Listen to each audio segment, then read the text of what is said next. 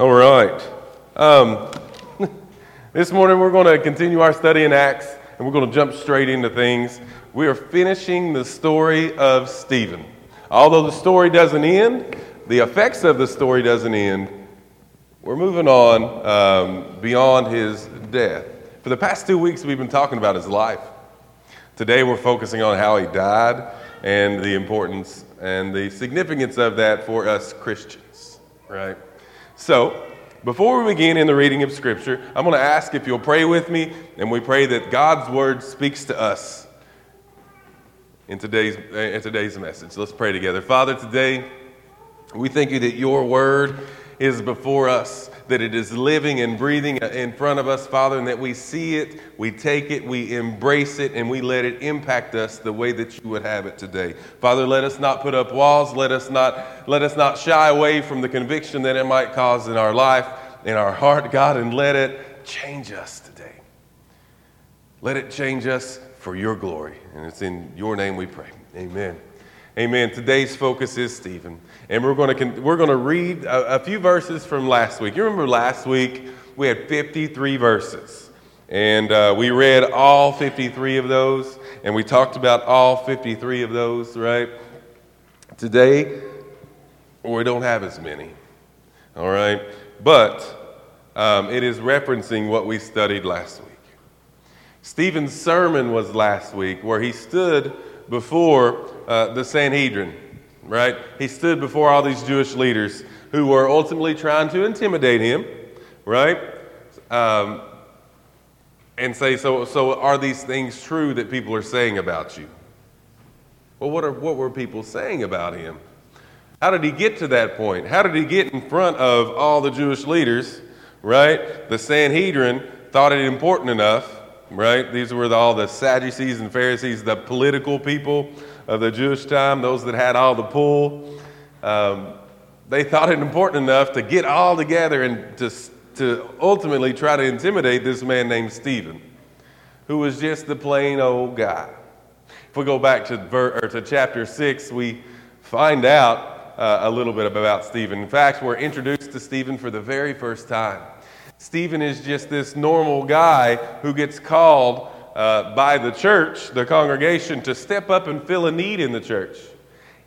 If we can remember, you were here, or if you've read in the scripture, there was this need that came up in the church. It was a brand new church, but the church was blowing up, right? And all these things were happening, and it was growing. But the bigger the church, the more needs that are there. And there were the 12 apostles. The apostles that were the leaders in the church at this time, and they were the ones that were charged with the studying of the Word, the praying of the Word, right? Or praying to God about the Word, and the teaching of the Word, and praying for the people. So their core charge was to be the leaders in the church and the teachers of the Word, and the ones that are so prayer-filled and prayed up for the church. In doing that, understanding that, there are needs in the church that needed to happen, that needed to be met. One of the needs in the church, especially in that culture, were the widows. Widows of the time were completely dependent upon, let's go back. The women of that time were completely dependent upon their husbands or their families to provide for them, whether it be food, shelter, what have you. And if the husbands would die and they didn't have any immediate family, then those women would literally starve to death often because they had no one to support them in that culture of that time. Well, the church stood up and met that role. The church had a ministry that would meet that need. But there were two different types of people, right? There were the Hebrew Jews, those that were from that area, and then there were the Hellenistic Jews, is what they call it, the Greek, right? Those that weren't essentially from the area and that spoke predominantly Greek, and that had the Greek culture in them. So there were kind of a divide in the church.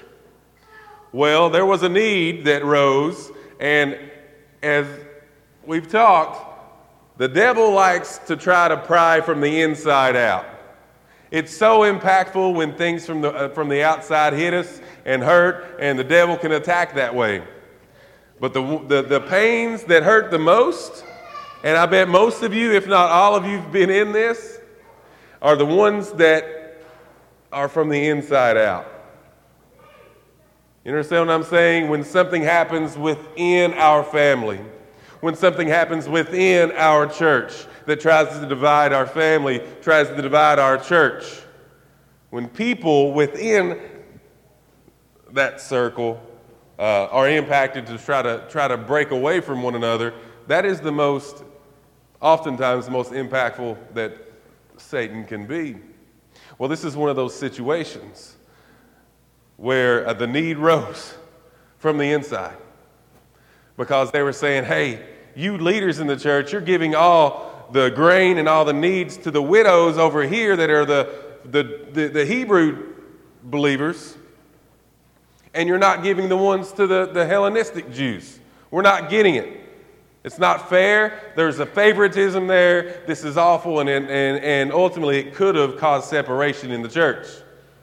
But where there was obstacles, we saw opportunity. God's people saw opportunity, so they took advantage of the opportunity to divvy out leadership to other men in the church. And they selected 7 men that would be deacons, essentially. Even though that's not said that in this chapter, later in the letters, they're referred to as deacons.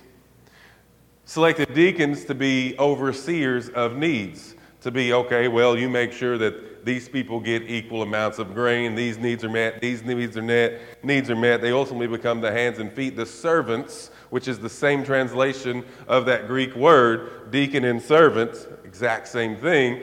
They become the ones that are going out and being the hands and feet, while the apostles are the prayers, the ones that are grounded in prayer and that are studying the word so that they can effectively teach the word. And that's how you get a lot of the structures in churches, right? Elders in the church, in our church, their core charge of elders of Owensville Christian Church are to be the ones that are heavy and focused in prayer and studying of the word and understanding of the word, so that the deacons, deaconesses, and servants in the church can be the ones to go meet the needs in the church. And that's how it's supposed to be structured and laid out. Okay, all that said to be said this, Stephen was one of those 7 deacons selected. Stephen wasn't just one of those, he was the first one identified, and a lot of biblical scholars say that Stephen was the leader of the deacons. But Stephen was just a normal man. But he was a man that was upright, that was full of power and grace and faith. He was a man that loved Jesus. Just a normal guy, but loved Jesus. And he met the qualifications that they set out, and he was selected to be one that oversees the divvying out of the grain or whatever. Well, he took it to the next level. Not only did he go and be the hands and feet of the church, he was the voice for Jesus Christ. He was sharing the gospel in such a way that people were taking notice of this normal guy sharing the gospel, and the Jewish leaders said, all right, we got to stop this guy. Here's another one of those Jesus freaks that are going out and saying these things. We got to stop it. We got to nip this in the bud before it keeps growing and growing, and we're going to make an example out of him. So they bring him in, surround him and they say about 70 men of Sadducees, Pharisees, all the political bigwigs. And he's literally at a lower level looking up at them. And for most people, and for me, I'm sure, and you as well, we will be intimidated by all the decision makers of our lives, how our life would go, not just our lives, but our families. Any decision they make can make a huge impact on us. So if we stood before them and they're looking down at us, and Scripture says they were staring at him intently, not just looking and glancing at him, all right, what are you going to do? But they were giving him the look, right? And they were trying to intimidate them, not just with words, but with action and with their posture that they had in looking at him. But Stephen, being a man full of faith and strength and being one of the most courageous men that we're ever going to hear about, read about, stands up and he gives them a powerful sermon. He doesn't justify, let me go back. He doesn't try to make excuses before these men. He doesn't defend himself, but instead, Stephen stands up to the Jewish leaders and preaches. He preaches the gospel in a way that probably is most effective. You know, and so many times when you speak, it's so very important to consider your audience. When you're talking to someone, it's important to understand who they are when you're talking to them. For instance, if you're talking about your political beliefs, and you're talking about how much you despise our president, it's probably important if you know that the other person is not the biggest fan of Donald Trump, right? There you go. That would immediately probably start a fist fight in our current age, right? You need to know what the other person believes before you come up to them and start a conversation, especially if it is one that is going to cause controversy. In a scenario like that, any type of scenario that we're talking about, it's important that we understand who the other people are. Stephen understood who the other people were when he talked. He didn't just preach about things that he did and things he'd seen. He preached Scripture to them. Hold up. Why would you preach Scripture to the men that are the most well-studied men in the Scripture in any area around the land and in the land? What are you thinking? Why would you try to preach to them what they know more of what you know? And Stephen preached it in such a way that caused them, and his intent was this, to have a different perspective on things that are ingrained in their minds and in their hearts. They knew the Scripture better than anyone, but just because you know it doesn't mean you understand it. And just because you understand it doesn't mean you can find application in it in your life. Knowing is one thing. Knowledge is one thing. Wisdom of the Word is something totally different. They were highly knowledgeable people, but they weren't wise and full of wisdom, because Stephen, as the Scripture said, was full of wisdom because he was so full of the Spirit. He saw the Scripture in the way it should be seen and not out of context or in their own little circle like the Sanhedrin did. So Stephen gives them a message that is in a way to see the Word the way it needs to be seen, that they haven't seen before. So, there's your history lesson that leads us up to that point. That was a lot, that was a mouthful, but now we're at the point of the finishing of Stephen's sermon. He calls them out, and now here's what happens. Here's the result of what happens. And I think, church, if we don't just look at this as like, oh, man, that's awful. I can't believe he died for Jesus. Man, we need more people like this in the world that will step up for Jesus, even in the face of their death, their imminent death.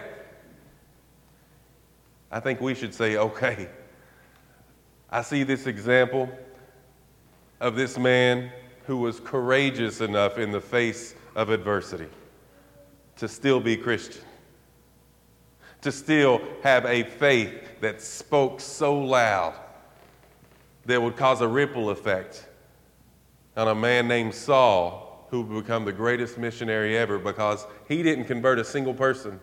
In Stephen's sermon, we do not have any evidence that even though it was an impactful sermon, he converted 0 people, obviously, in that moment.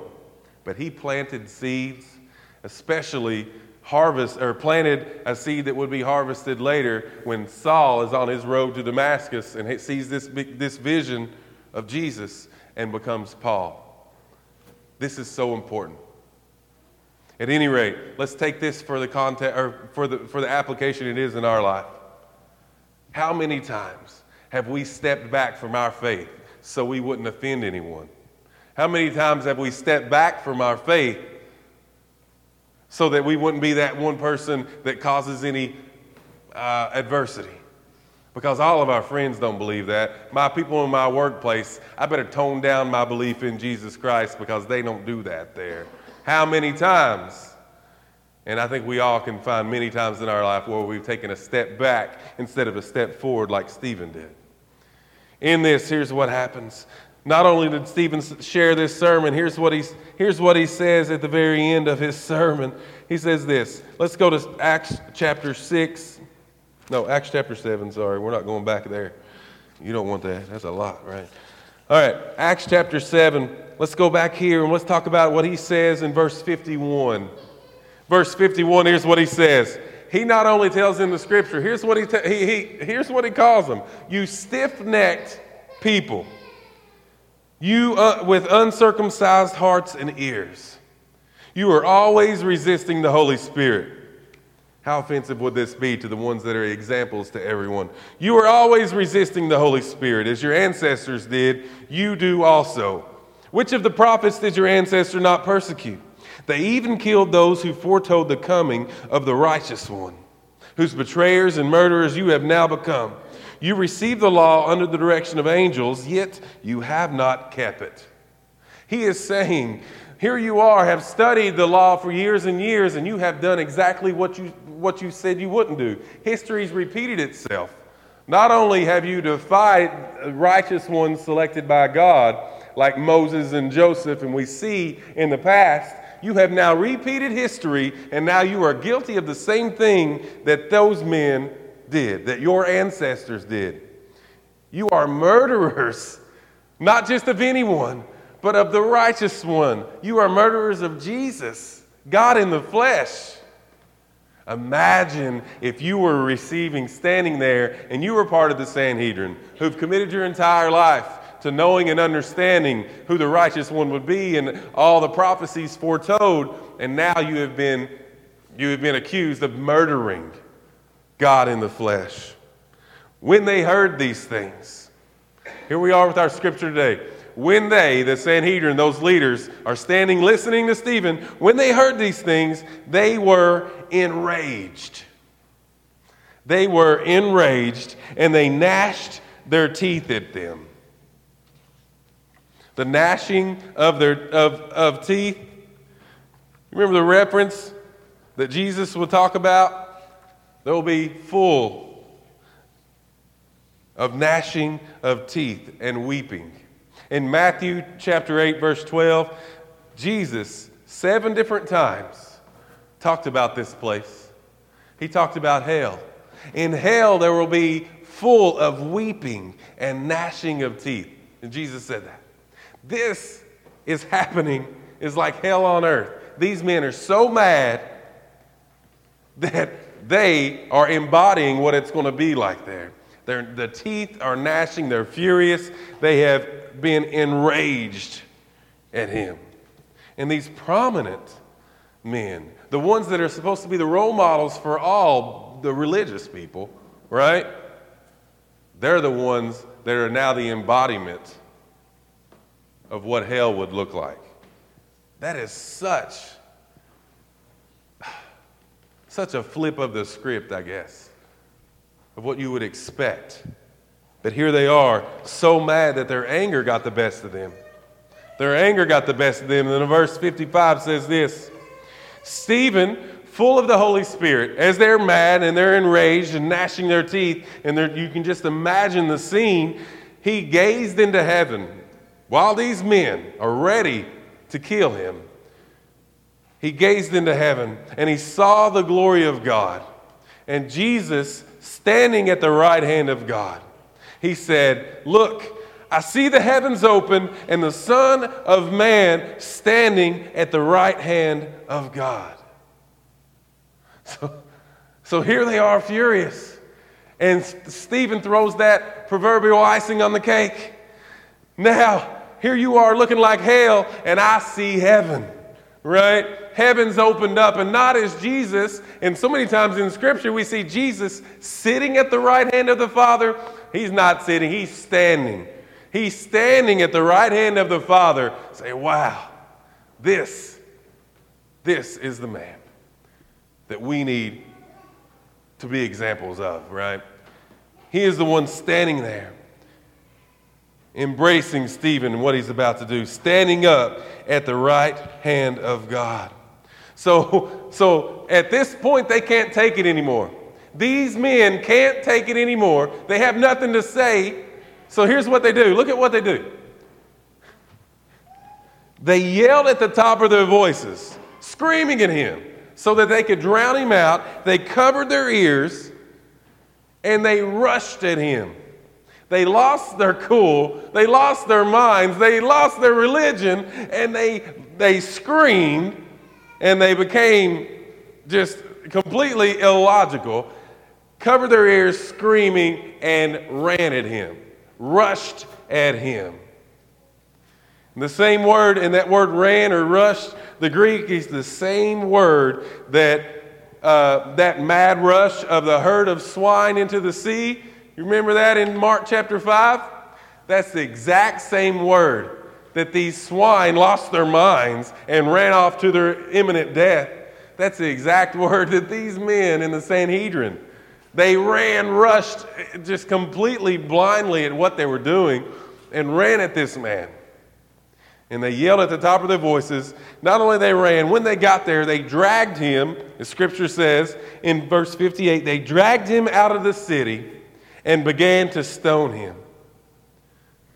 That breaks all their laws, right? In the Mishnah, or the Jewish rule book, essentially, of how they're supposed to do trials and whatnot. That man didn't have a trial or anything. He immediately they skipped all those steps, broke their own laws that they preached in their life, and they drug him out to the city and stoned him.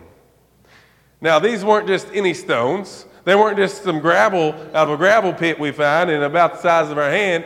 In this, they're the biggest stones that they could pick up, essentially. And the biggest ones that they had enough strength to throw at this man. And they killed him.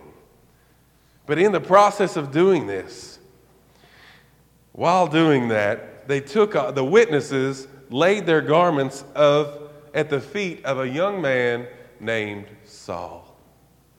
This is so important that he's brought up here, because it's not only as many people anticipated he would be there, it's confirmation that he's here in that 70 men or so, that Saul is in that presence, and he is one that the witnesses laid their garments at the feet of Saul.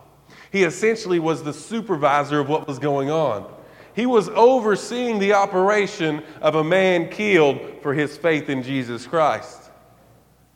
That is such a flip, right? He was a member of the Sanhedrin, but overseeing the execution, essentially. While they were stoning Stephen, look what happens. Stephen doesn't just get hit with a few rocks and die. Look what Stephen does. He's not in this feeble position.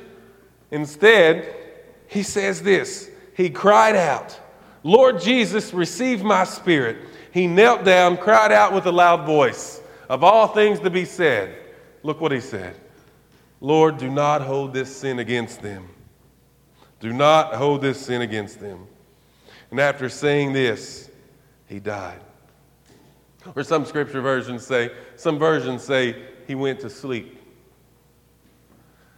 And that's a correct translation, because his entrance into heaven, as many scholars would say, was immediate, because as the heavens opened, he was received into the arms of Christ.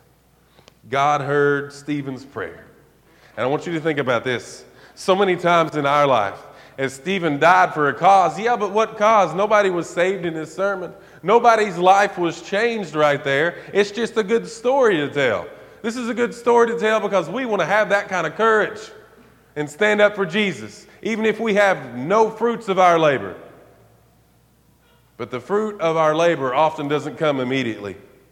Man, I've been living this Christian life. I've been praying for my husband. I've been praying for my children, my wife. I've been trying and asking them to come to church with me and trying to get my family to be believers in Christ as well, but they're just not giving in, so I'm giving up. And instead, this is evidence that seeds get planted. And when seeds get planted, the more and more we care for that, the more and more we water that, the more and more we give that the nourishment that it needs, that ultimately, down the road, something amazing is going to happen. Because in this scene, Saul gets the message of Jesus Christ. And I think in such an impactful way that it's working on his heart. Don't ever think that your actions in your life as a Christian shows no fruit for your labor. Share the good news in a way that your immediately fruit is not what you're searching for. That you know God's plan is working through you. And Stephen died for not just any cause, but for an amazing cause. That we still today, in this moment, are talking about it. Look at that legacy that he left. Stephen's legacy, wow, he's nobody. He is a nobody. He's not this super guy that had this super lineage coming up and that lived a life in political power and it could change. He had nothing. He's just a normal guy that believed in an amazing God, and because of him, we're still talking about what he did, and because of him, lives are still being changed. Lives are still changing because of his obedience and his courage. As the worship team comes up, I want to share some things. There's this truth that we oftentimes think that lives in the background of our life, of this faith we have. This truth of salvation, this expectation, that I have this promise that when I die, I believe I'm going to go to heaven and I hope that it's true. All right, I'm going to live this good life. So I'm going to try to check this box, I'm going to try to check this box, and ultimately life is going to be all right because of it. Listen, we live a life that we try to live up to expectations of the world. But there's something that I want you to know. God can never love you more than he loves you right now. Listen, God cannot love you more than he loves you right now. I don't care if you go out and you start at this amazing church and this amazing mission group that's going out and sharing the gospel with the world. And you go in and you save thousands of people every day. God's not going to love you anymore because of it. God's not going to love you any more than he does right now if you go out and you get rid of all the things that cause your life to be redirected from him. There's nothing we can do in our life to make God love us more, because God loves us in a magnificent way that we can't even describe. But let me flip it the other way. There's nothing you can do that's going to make God love you any less than he loves you right now. There's nothing we can do to make God love us less. We can turn our back, we can go and we can be the blasphemers that Stephen was claimed to be. We can turn our back on Christ for years and years and preach against him.